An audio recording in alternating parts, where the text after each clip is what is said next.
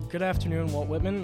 This is going to be hopefully the first episode of a series that'll be involving interviewing different figures of the school. And today we'll be interviewing a philosophy teacher, Mr. Pennino. How you doing? I'm mostly a teacher as opposed to a figure, though. Yeah. So what got you into philosophy? When I went here, I took all the social studies electives. I was always very interested in history and politics and these kinds of things. My father was a social studies teacher, so that was a big influence. And to me, philosophy is the first principles. You know, we're studying all these events and revolutions or governments or whatever it is in history we're studying. And to me, the most important thing was what ideas are these based on? Like, why did they have that revolution, or why did they try to create government or an economic system or whatever it might be? So I think philosophy kind of just is the foundation or the starting point for a lot of these other things that we study. What philosophical ideas, when you were looking into different revolutions, things like that, were most appealing to you? I have to keep giving credit to my dad, the real Mr. Pennino, because the dinner table conversations every night had something to do with these topics, current events or history, and he would always bring it back to the first principles. So a lot of the things that I teach about in my class, the orientation or the structure of the course is to start with the most basic ideas. So the first time I ever heard of natural law philosophy, for example, was my pop. And that kind of helped me see certain things that I maybe wouldn't have seen if he had not brought them up. A lot of times you're reading about events and you don't realize there's a lot more going on under the surface in terms of ideas or motivations. So the whole idea of natural law, there were certain universal truths, and from that the conclusion was made that people have unalienable human rights, certain natural rights. That was very exciting to me from the beginning. It's very grounding. You know, from there you can, go and analyze all of these other things and know better what to make of them. What do you feel like is the utility of your experience involving the reading on natural law philosophy and human rights and things like that? What do you feel is the utility of that in the classroom when you're trying to teach these ideas and other ideas to kids? Well, I always want to try to teach things in terms of there are different conclusions people make and different ideas out there, and obviously natural law and natural rights is one set of ideas, and it has a number of many other competing ideas. I try to always show things in terms of that, especially in the philosophy class. I mean, frankly, in the government class, a lot of people don't know that our government was founded on this philosophy. When we do it in government, I just try to help them understand what this philosophy is and what the idea of natural rights are. In a class like philosophy, I'm always juxtaposing it with here are the opposite ideas. And you asked about the utility in terms of in the classroom? Yeah, like how you go about, like teaching kids about this stuff and how you try to present everything. I'm still figuring all that out as I go. I've only had, a couple, let's see, I took over the philosophy class from, do you guys remember Mr. Young? He taught me philosophy here at Whitman. He was also a big inspiration on me, even though I think we have a lot of very different views. When he retired, I guess I was a second-year teacher, I guess I was the only guy in the department that wanted to teach it. And ever since then, I've been trying to figure out what is the best way to do it, and I'll never know, but I just keep working at it. Always a work in progress. And what was your classroom experience with Mr. Young? It was great. No, it was great. I always loved them. I actually had a lot of great teachers here when I went here, and I still remember them, and they were all a big inspiration, especially Mrs. Daddario. This is the mother-in-law of the current Mrs. Daddario. So for me, Mrs. Daddario is Alice Daddario, who taught me AP history, and then she actually hired me. Wow. And her style of teaching was just something to behold. And I think all of us who watched her and were lucky enough to have her learned tremendously on how she goes about things. Very question-based approach. And she was always very animated and very witty, and just, you really wanted to try to be like her. And I had a number of teachers like that were really inspiring. Now, Mr. Young was very kind of calm and subdued, and he was very thoughtful and deliberative, very different from Mrs. Daddario.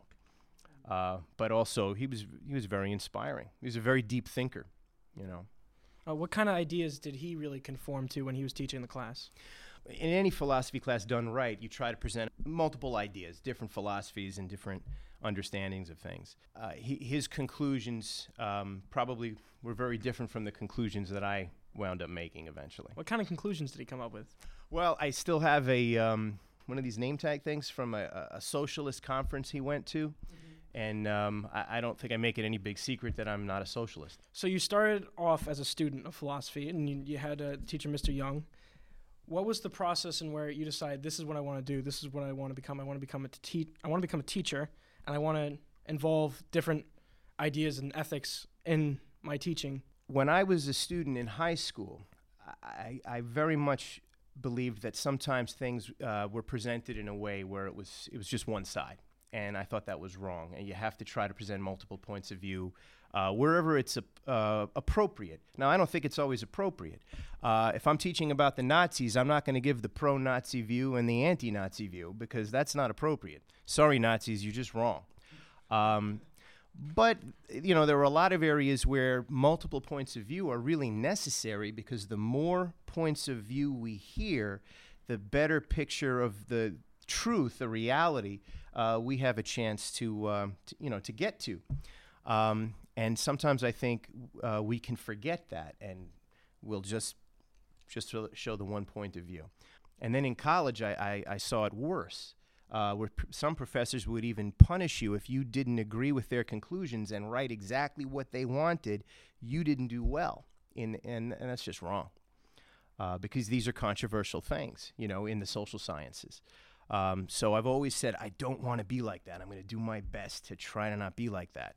So sometimes in class, I'll pretend, I'll take a position and act like that's what I believe, and that's totally not what I believe, you know? And then I'll maybe completely try to present the opposite side the next day, and I'll just suddenly do a complete, turn and take the other side. So I try to do that where I can. But I know I fail. I mean, we're all human, and our biases come through. But I think if you try to be aware of it and avoid it as best you can, you're doing the right thing. What kind of steps do you take preemptively before you even start giving the lesson to create this lesson that involves all different viewpoints on particular subjects? Well, we're always evolving our, with our lesson plans. We're always tweaking them and changing them and trying new things. So a huge amount of planning goes on before the lesson. Most of a teacher's job, and I think I'm speaking for all of us, is not happening in the classroom. And when you feel like you've nailed it and you've put together a really good way of dealing with the topic, eventually that's going to change and you go and start over again. So you do your best to try to plan it ahead of time. In government class, especially when we get to current American politics, just the way I even design the notes that I give out, I've got here's what the left generally says, here's what the right generally says. I try to go to the left for the left, and you read conservative voices for the positions on the right. You don't want to read from a conservative what the liberals think, or from a liberal what the conservatives think. So you try to use them in their own words, and I juxtapose them next to each other in the notes. And I try to set up all of the lessons like that, because that's where it really is the most appropriate, I think, in government class. And in philosophy, too, we'll look at, if we're studying individualism, we need to study collectivism. If we're looking at objectivism, we are going to look at relativism. And, you try to set it up like that. There are certain topics that involve the total non-belief of fundamental truths and things like that. How do you exactly go about articulating that as a course where there's right and wrong answer and things like that? How do you go about teaching these kids whilst also, keeping these perspectives in mind? Well, we operate in a high school following the rules of the high school. And sorry, there are tests, and there are right answers and wrong answers, and that's the way it is. I know that some college professors will say, okay, guys, here's the test. And the test question is, why? That's it. People will write all kinds of things, and the story goes that one student wrote, why not? And they got a B+ or something. But sure, there's arguments out there that grades are arbitrary and that answers are impossible, and what are we going to do? We just do our best. But to me, it's kind of like a paradox. So if I'm teaching about the relativist view, and the radical relativist view is that there is no truth. All right, so what do I do now? True-false question. According to relativism, there is no truth. Well, that's true. But are there actual answers? Are there truths? So we can chase our tail with this. But if you're going to say you understand a philosophy, then it is either true or false that particular philosophy has that particular position. Same thing with the philosophers. Either Plato taught about the allegory of the cave or he didn't. And you could apply that with any philosopher who calls themselves relativist or postmodern or rejecter of objective truth. Is there anything in the course that you wish you could talk about, like that you just don't have enough time for, or the curriculum isn't fitting of that? Oh, yeah. I mean, each unit we do in there, we could spend the whole course on if we wanted to. But one thing that always bothered me was I felt like we waited, we do ethics at the end, which I think is where it belongs, because you need the foundation of everything else to lead up to the views of morality. But then I felt we didn't have a lot of time left to do that. Then I became the teacher of genocide. So I feel like everybody should take philosophy. This is totally horrible. This is like self-aggrandizing, right? So I don't mean to plug here, but if you Shameless plug. It's horrible. If you take philosophy first, right, then the very first unit in genocide is how do we have a standard of right and wrong? So we spend a long time just exploring what our standard of morality is. And if you think about it, why do we study genocide? Because it's interesting. That's ridiculous. We always say, well, we want to know about these things so they never happen again. Why? Because they're wrong. Those are bad. This is evil. We're studying pure evil. Well, if I'm going to make that statement, then there has to be a basis for what evil is. So we try to clarify that and look at that in the first unit of genocide. So I feel like I've been redeemed a little bit. But you still have to take the genocide class. If you take philosophy and then don't take genocide, then you get the short version. Like, are there any particular philosophers that you feel you don't get to touch on enough that are vastly more influential than others in the course? You know what? I guess I've made peace with that because it's a half-year high school course, and a lot of this stuff is the first time anybody's hearing of it. And, there's all kinds. There's, there are students who take it because they're already interested in it, and they've read about things, and they know quite a bit. And then there's others who don't know anything. It's all brand new. So I have to take it at that pace. I couldn't go too far with any particular philosopher anyway, but I do try to give students just kind of an introduction to a whole bunch of them. Now, at the end of the year for philosophy, you have kids read Anthem. Yeah. And why exactly did you choose Anthem over like Fahrenheit 451, 1984, books along those lines? Why did you choose Anthem? Okay, well, the English department assigned some of these books. I know Fahrenheit 451 has been assigned, and a number of these really great dystopia books that are also really philosophy books. So certain books I'm like, well, I'm not going to assign those. I want to try to pick something that students never read. For a while, I dabbled with Sophie's World. It didn't work out that well. I think the students, some of them liked it, some of them didn't. And the other thing is it's an elective class. I know sounds like a cop-out, but I don't want to beat people over the head with too much outside work to do in an elective class. And, you look at Rand's novel Anthem. It's a novella, really. It's so tiny, and it's got this big print, and it's like, what is it, an 8th grade reading level. I don't think it's too much to ask students in an elective to read this book that you could really read in a couple of nights. So I think it fits perfectly for that reason. I think a lot of people never heard of it. So that to me is very good because now they'll be exposed to something they wouldn't have seen. And it really does cover all the basics in there one way or another. Now, it does it from her point of view, and people do not have to agree with her point of view. But she does provide us this nice kind of summation of all the topics we dealt with in the class. So I think it's a great way to end it. How do you feel about presenting Ayn Rand's view, similar to how people would view like someone like Nietzsche, where they would say that Nietzsche is not an actual philosopher, rather he's a poet or a sociologist or something like that? I think they're entitled to their opinion. I don't agree. I mean, honestly, Rand's books are some of the top-selling books of the 20th century in terms of that category, and, same thing with Nietzsche. I mean, my goodness, you could say Nietzsche's not a philosopher. What I think is weird is sometimes the same people who will just categorically say, that's not a philosopher, that person's not a philosopher. Meanwhile, the person writes books like Objectivist Epistemology and Why Philosophy is Important and stuff like that. Then they'll turn around and they'll talk about some obscure poet that I never heard of, and say, this person's got such an amazing philosophy. What a philosopher. So who's to say what a philosopher is, I think that if you ask questions and study the categories of philosophy, like metaphysics and epistemology, I think you're pretty qualified to be called a philosopher. And Rand did those things. Most of the time when people say she's not a philosopher, it's because they don't like her conclusions. It's not because she's not following some kind of proper formula.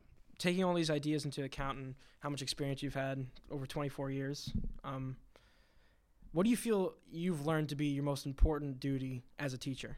I guess it's always been the same, and I think I speak for pretty much everybody here. All teachers believe we're trying to encourage students to think and to learn the process of thinking. And I really believe most of us are trying to do that, and that's definitely what I'm trying to do.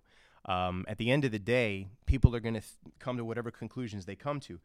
I'm hoping that when they leave here, they remember something from my courses about how to properly seek good conclusions and understand that there's always more to learn and that we might have always been wrong all along, and to always be, seeking. Why do you feel that it takes until senior year for kids to hear about some of these philosophical ideas that took place and were cornerstones for creating this country's founding documents? New York State has seniors take participation in government. And the first thing we do in that class to understand our government is to spend some time understanding the philosophy it was on. So I think it's just the way the whole thing falls. I don't know that I spend too much time on it. Funny enough, when I looked at Common Core, there's an awful lot about the founding principles in there. And I think that's where you have to start. You start with the founding principles, and then you try to understand, now, how do we put the ideas into practice? So why do we create the government the way we did? More of a philosophical look at the Constitution. And then ultimately we get into the current issues and how to approach them. But I hope that we're more informed on how to approach them by understanding, the first principle stuff. With 23, 24 years of teaching Gov, what do you feel has changed in terms of the conversation pieces and things like that? Actually, I remember when it seemed like it was current events to talk about O.J. Simpson. The government class, there's always going to be changes based on what the hot divisions are in society. And I remember O.J. Simpson was something we needed to talk about in government class, and then the whole debate around that. So whatever's going on in current events is going to affect the class, even in indirect ways.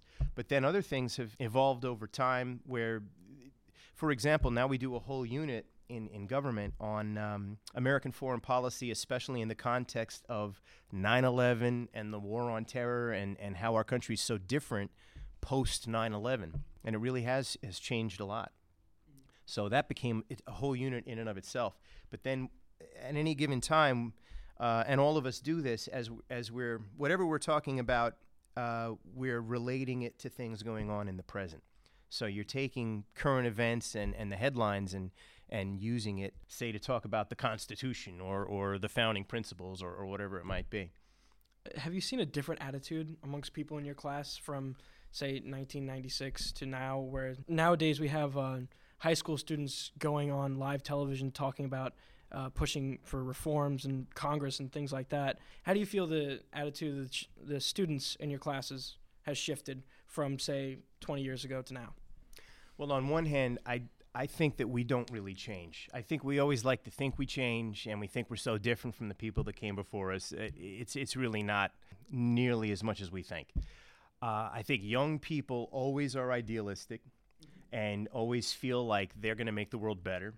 And all I can say is that's awesome. Thank God we're founded on the idea that we're never finished. We're always a work in progress. That's why it says Excelsior on the New York flag. Young people should always feel like, all right, now pretty soon it's going to be our time, and we're going to try to make the changes. I think what is different now, though, is social media and the internet have changed it, because instead of just talking to your friends or the people around you about it, you potentially have millions of people who could hear what you're saying. And you could be exposed to millions of people out there, and randomly or not so randomly, you're being exposed to all kinds of things that were not readily available. I used to think, man, this is great. This is the new world. This is the information revolution. More information, more better. How could this be bad? I got to tell you, now I worry about it. I don't know if I'm getting to be a curmudgeon, but there's so much garbage that people will read and take at face value or be influenced by, and I don't think we old people can keep up with the challenge. You know, I feel like we're fighting quicksand or something. We're always like, no, wait, that person does not know what they're talking about. That's some schmuck. I don't even know if the person you just read is a real person or a bot, or it's a Russian or something like that, or it's just some schmuck who's pretending to be somebody else. You know, and we have known about this too. I mean, what's that show, Catfish? Yeah. Where people pretend that, Oh, God, it's yeah. so weird. Yeah. But, you know, all right, it's bad enough if you're messing with somebody's romantic life, but now you're messing with people's worldviews, you know? So it's a problem. The truth is, when you're young, you don't realize what you don't know. I think when you get older, you start to realize, oh my gosh, I don't know anything. You know, there's so much I don't know. And that's harder for us when we're younger. We get a little educated on something. We're like, oh, man, well, I read this and other people don't know that, so now I know the final say on this. And then you have that youthful passion, and you're out there fighting for your cause, and you don't realize that you really don't know what you're talking about, or you don't know that much what you're talking about, and you need to listen to people who don't agree with you. I think that can be harder for young people who can be full of all of that enthusiasm. But then again, it's hard for older people, too. So I don't know. And how have you tried to combat that with the course as now these current issues are up? I think we're little specks of sand, you know, on the big beach. I don't know. I mean, what can we do? We do our best to try to bring this to people's attention in our classes. And I don't know. I think that the technology got ahead of us. It definitely did. I think there's a lot of parents out there, for example, if they could go back and do it again, they probably might be saying now, gee, I wish I didn't give my first grader or kindergarten kid this stupid device that they got hooked on and can't get off, and started looking at things that they shouldn't have seen, you know, and didn't know how to process, or reading things they didn't really know how to process. I don't know. We're still doing it anyway, though. It's like we haven't made a big change to try to rein in, you know, all the misinformation or overstimulation. I know you made a website called classicalliberal.org. Mm-hmm. I don't know if that was necessarily a measure to combat this expansion of online reading and things like that, but how do you feel you've taken steps in order to combat these sorts of things? The whole website thing was back in the late 90s. Whitman offered a workshop that said, hey, we're going to, you know, embrace the new technology, and we're going to teach you how to make a web page. So it was easy, just drop and drag. And this was before the e-board. So really it was just kind of an extension of the textbook or the chalkboard or something like that, where we can have, but the links were really cool too. Now you can send them to all these different news sources and sources of information. But to me, the sources are still credentialed. You know, like I'm sending you to a legitimate history page done by actual historians, or to the New York Times or the Wall Street Journal. Those are real publications. And then after that was all done, all of a sudden the internet becomes about social media, which totally I'm not with all that stuff. I mean, it doesn't appeal to me. I think it's baloney, a lot of it. And I'm probably being maybe a little short-sighted in one way, but in the other way, I look at all the damage. But the website was not designed to, you know, counter any of that. The website was just designed as a resource. You know, I could put their homework assignments there and put up a bunch of links. And now I keep trying to add more links to it, but I'm way behind. Why did you pick Classical Liberal as the domain name for it? What I love about Classical Liberal, first of all, is it's, you know, people are like, what the heck is that? Does that mean he's liberal as in not conservative? What do you mean by liberal? And that's a great question, because liberal means so many different things depending on the context. So the word is very confusing. And sometimes I like that things aren't simple. I like that you have to really understand the context and know these things. Classical liberal, as you know, refers to the original meaning of the word when people started calling themselves liberals, and it just means that they were advocates of liberty. They believed in liberty, and now we just call that classical liberal. But most of the founders called themselves liberals, and that's why I chose to call it that. Why do you think there's been a shift from just simply saying liberal in the United States to saying classical liberal? Well, sometimes people will say classical liberal because they don't like the other labels, and I'm often in that category as well. They don't want to be called conservative. They don't want to be called liberal. They don't feel 100% with the libertarians, and so they twist and try to come up with something. So some will turn to classical liberal and say, all right, well, that's going to be my label. So I really do consider myself, generally speaking, of that mindset. I guess I would be a classical liberal. I think most of us are actually classical liberals. I mean, if you believe in free elections and freedom of speech and basic, natural rights and limits on government, then you're one way or another some version of a classical liberal. The biggest divergences are in the area of economics and how much control there should be over the economy. Usually classical liberals, it's a reference to they want to drastically reduce government controls over the economy. You'll have disagreements among people who call themselves this label, just like all the other labels. What ideas do you feel led to the split? Like philosophically, what led to the split from just simply having the liberal label to now having to specify that this is classical liberal, this is believing in the fundamental principles of the United States, to now where we have to separate it because an economic difference? What ideas do you feel caused that? Sometimes I think American liberals and sometimes I think American conservatives can take positions that are illiberal, that are contrary to the principles of freedom. And maybe that's not even necessarily bad because freedom can't be absolute either. But in my opinion, I do see both the left and the right sometimes taking positions that are too willing to give up freedom or too willing to restrict freedom. And what sort of stances would you say from the right and left are for restricting freedom in the classical liberal view? Well, I think conservatives. Now, I don't want to look. I try to keep my politics out of the classroom, and I feel like I'm spilling my guts here, and I don't want people to even know where I'm coming from most of the time. But I will say that I think sometimes conservatives can go a little too far in areas of security, and I think liberals can go a little too far in areas lately anyway of speech. Sometimes some conservatives and Republicans seem way too willing to say, hey, if it's in the name of security, then what do you have to hide? They suddenly might remember the need for privacy rights a little more if it's a Democrat president. And I think we see the same thing. But with speech, it really does bother me what I'm seeing with the online mob and with some students at some of the best colleges in the country is where the problem is the most, where students say, if I don't agree with it, I'm calling it fascist and I'm not letting you say it. And that's coming more from the left, although it comes from both sides too sometimes. What ideas do you feel like motivate that level of thinking where this is something that we have to repress, that I can't hear this, whether it be someone from the left talking about social equality or someone from the right talking about economic freedom? A person who I would really recommend people check out is Jonathan Haidt, who set up Heterodox Academy.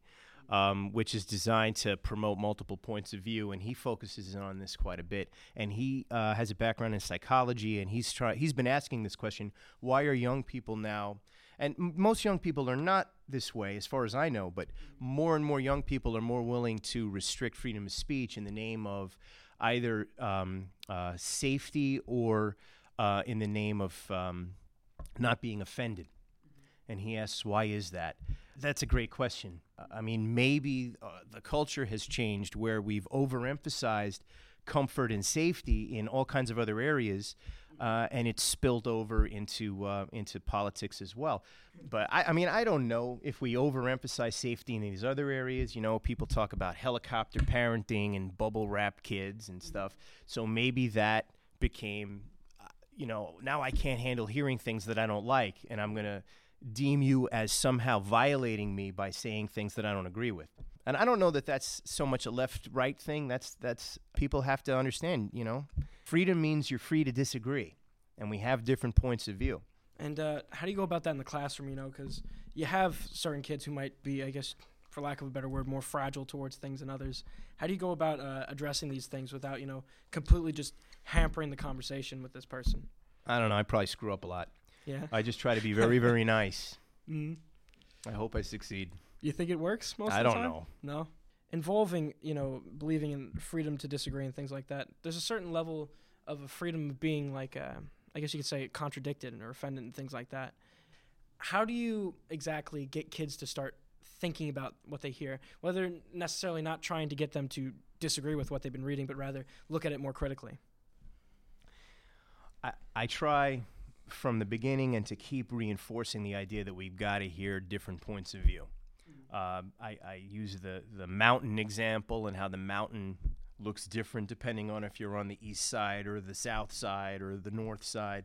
That doesn't mean you're wrong. It just means you're only getting an incomplete picture, and we want to hear different points of view to get a more complete picture. I probably use that too much, but I think it really makes a great point. And we're supposed to be a pluralistic society. What does that mean? That lots of people are going to have lots of different points of view. The main emphasis actually used to be religious points of view because they were worried about how divided we were over religion, but the same principle applies to politics and a lot of different things like that. We have to be okay with people thinking things that we don't like, as long as they're not trying to harm or cause harm. And this is not always neat and easy. There's gray areas. And like we said, freedom's not absolute, and you need to, maybe to a degree, we should always be careful about what we say to other people. We don't want to deliberately offend people. So when we talk to people that we disagree with, we want to try to be as courteous and respectful as possible. The problem, though, is on the other side, you also have to try to not always be offended. And understand people are going to say things. I shouldn't take it the wrong way or assume the worst when they say things. If I do find it offensive, maybe I should make that a conversation starter and say, hey, why do you say that? Because I don't understand what you mean by that. And I think you're a good guy. I don't think you're trying to be hurtful, but I don't know how to process that. But we have to be thinking about these things to do that. Otherwise, we just go right to we shoot from the hip and it gets ugly. And you talked about religion and how religion used to be the big focal point on our differences in terms of point of view and things like that. Right. In some ways, they still are. Mm-hmm. Do you feel like people have started to religiously follow their ideas, and there's a certain fear factor in that someone who's criticizing my ideas is really attacking me personally? It seems that human beings need a belief system. They need to believe in something. They got to have a cause or something that that kind of defines them in their worldview. And absolutely, I think that if it's not religion, it's going to be something else. Now, historically, religion was approached as my religion is right, your religion is false, your enemy's a god, and we have to do whatever it takes to be right by God. So there's no room for any kind of flexibility there, and that's total religious intolerance, and that's basically human history. Then we have more recently the idea of religious tolerance. So our country was founded on that, which was radical at the time. We're not going to be founded on a religion. There is no established religion here, and there will be lots of different religious beliefs and none at all, and we all have to be willing to get along because it's a free country. You're free to believe what you want, freedom of conscience. Madison put this great. He said, look, your religious views are another property of yours. You own them. They belong to you, and nobody has the right to take them away. But you also don't have the right to take them away from others. You have to be tolerant of views you don't agree with. And that everybody understood that, I think, for a while. It was a general part of the culture in America. I don't think people apply the logic when it comes to politics today. I think it's almost like we don't have that reminder. Hey, religious freedom. Hey, political freedom. People can have different points of view. I do see some people get so focused on a particular conclusion that they follow it dogmatically and religiously, And if you disagree, it's like you're a heretic and you're offending the faith if you say that, and you can't say that. And it is, I want to call it interesting, but it's pretty messed up. Why do you feel like people start to almost dogmatically follow the figures that they associate with their ideas as well? They might necessarily not even completely encompass that what they believe.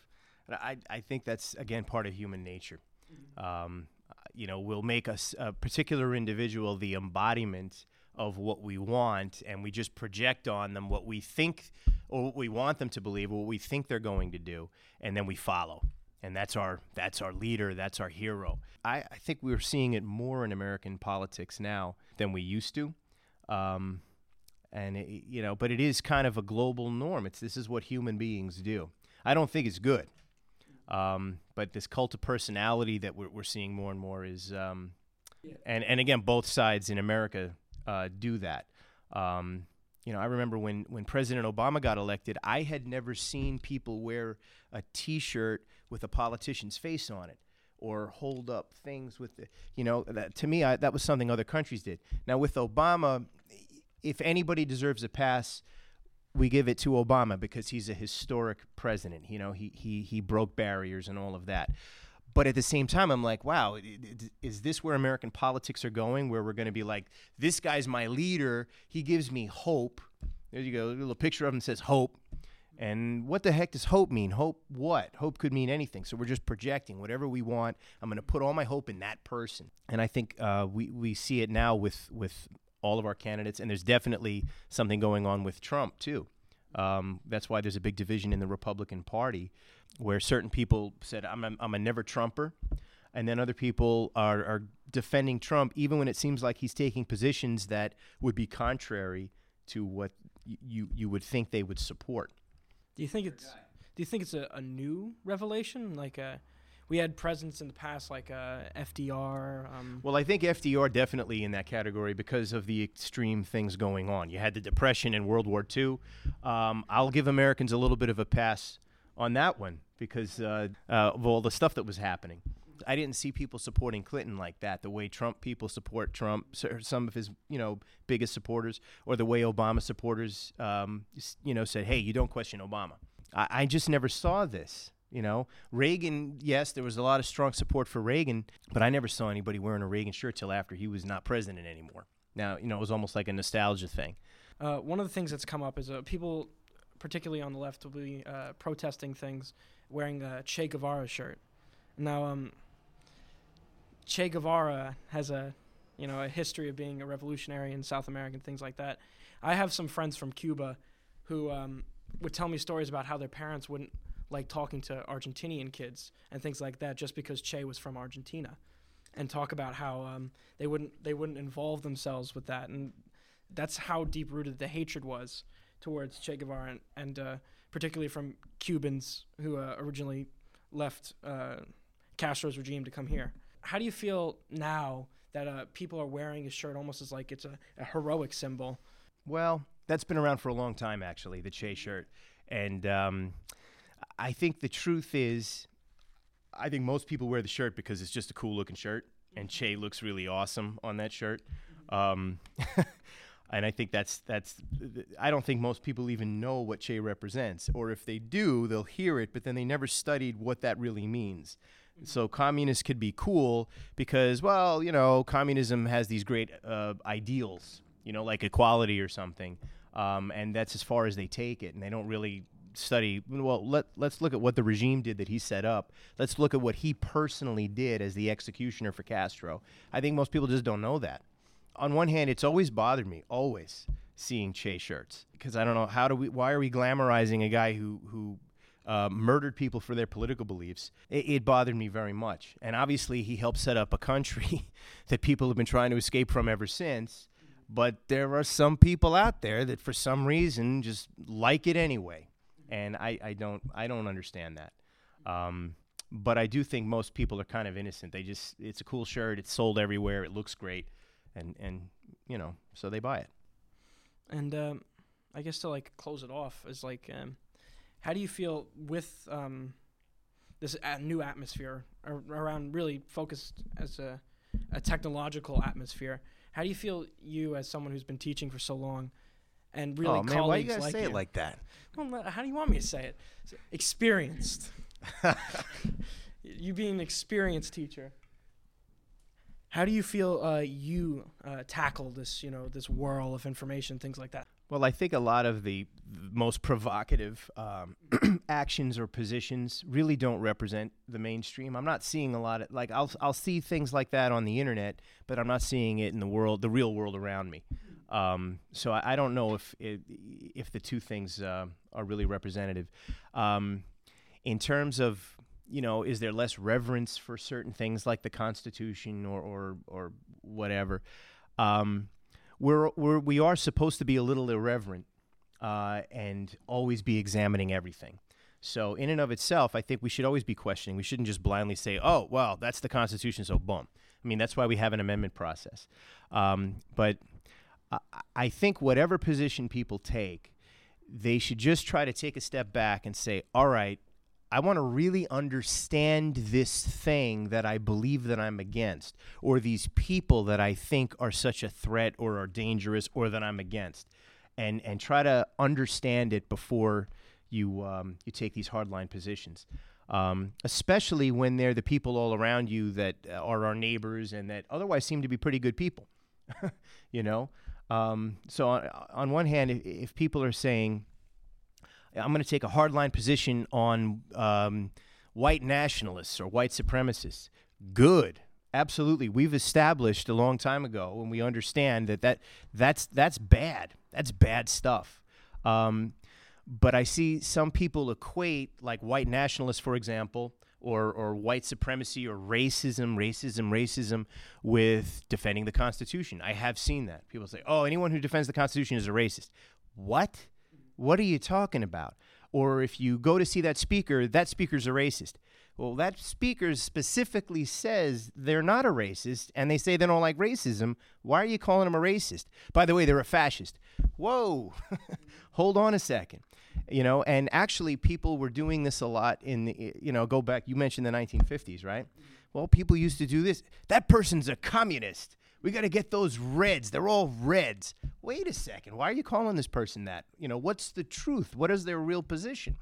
And not that long ago, people would be derisive. People on the right would say, oh, that person's just a socialist. That Democrat's a socialist. And then people would get upset. Hey, stop calling me names. What are you doing? That's not my position. So I think everybody needs to just, what does that person really believe? Let me listen to him. And let's try to have a conversation. So you said we're ending? Mm-hmm. I want to end on a positive note. Okay. I saw a really great example where one of the leaders of the Black Lives Matter movement spoke to, now there's not much of the Tea Party left, but there were a bunch of old Tea Party people. And they were there, and at first they were kind of, heckling him a little bit, but they listened to the Black Lives Matter leader, and he listened to them. And at the end, it was like kumbaya a little bit. The Tea Party people, if you don't know who the Tea Party is, it's considered a very conservative or on the right movement against what was seen as the government getting too big. Since they're on the right, they're associated with law and order and giving the cops the benefit of the doubt. But here they are listening to one of the leaders of the Black Lives Matter movement, and they were clapping for him at the end. And he was listening to them, and he was saying, you know what, you have a point too. So if those two groups can listen to each other, then there's hope. I hope. And we'll end it on that. This will hopefully be, again, an ongoing segment involving different personalities and teachers from around the school talking about things similar to this. Thank you very much, Pennino, for coming on. All right, thanks for having me. The last thing we're going to do is reference it to what I suggest as a good philosophical movie. It's called The Truman Show. Yeah. Good morning. Excellent. And in case I don't see you, good afternoon, good evening, and good night.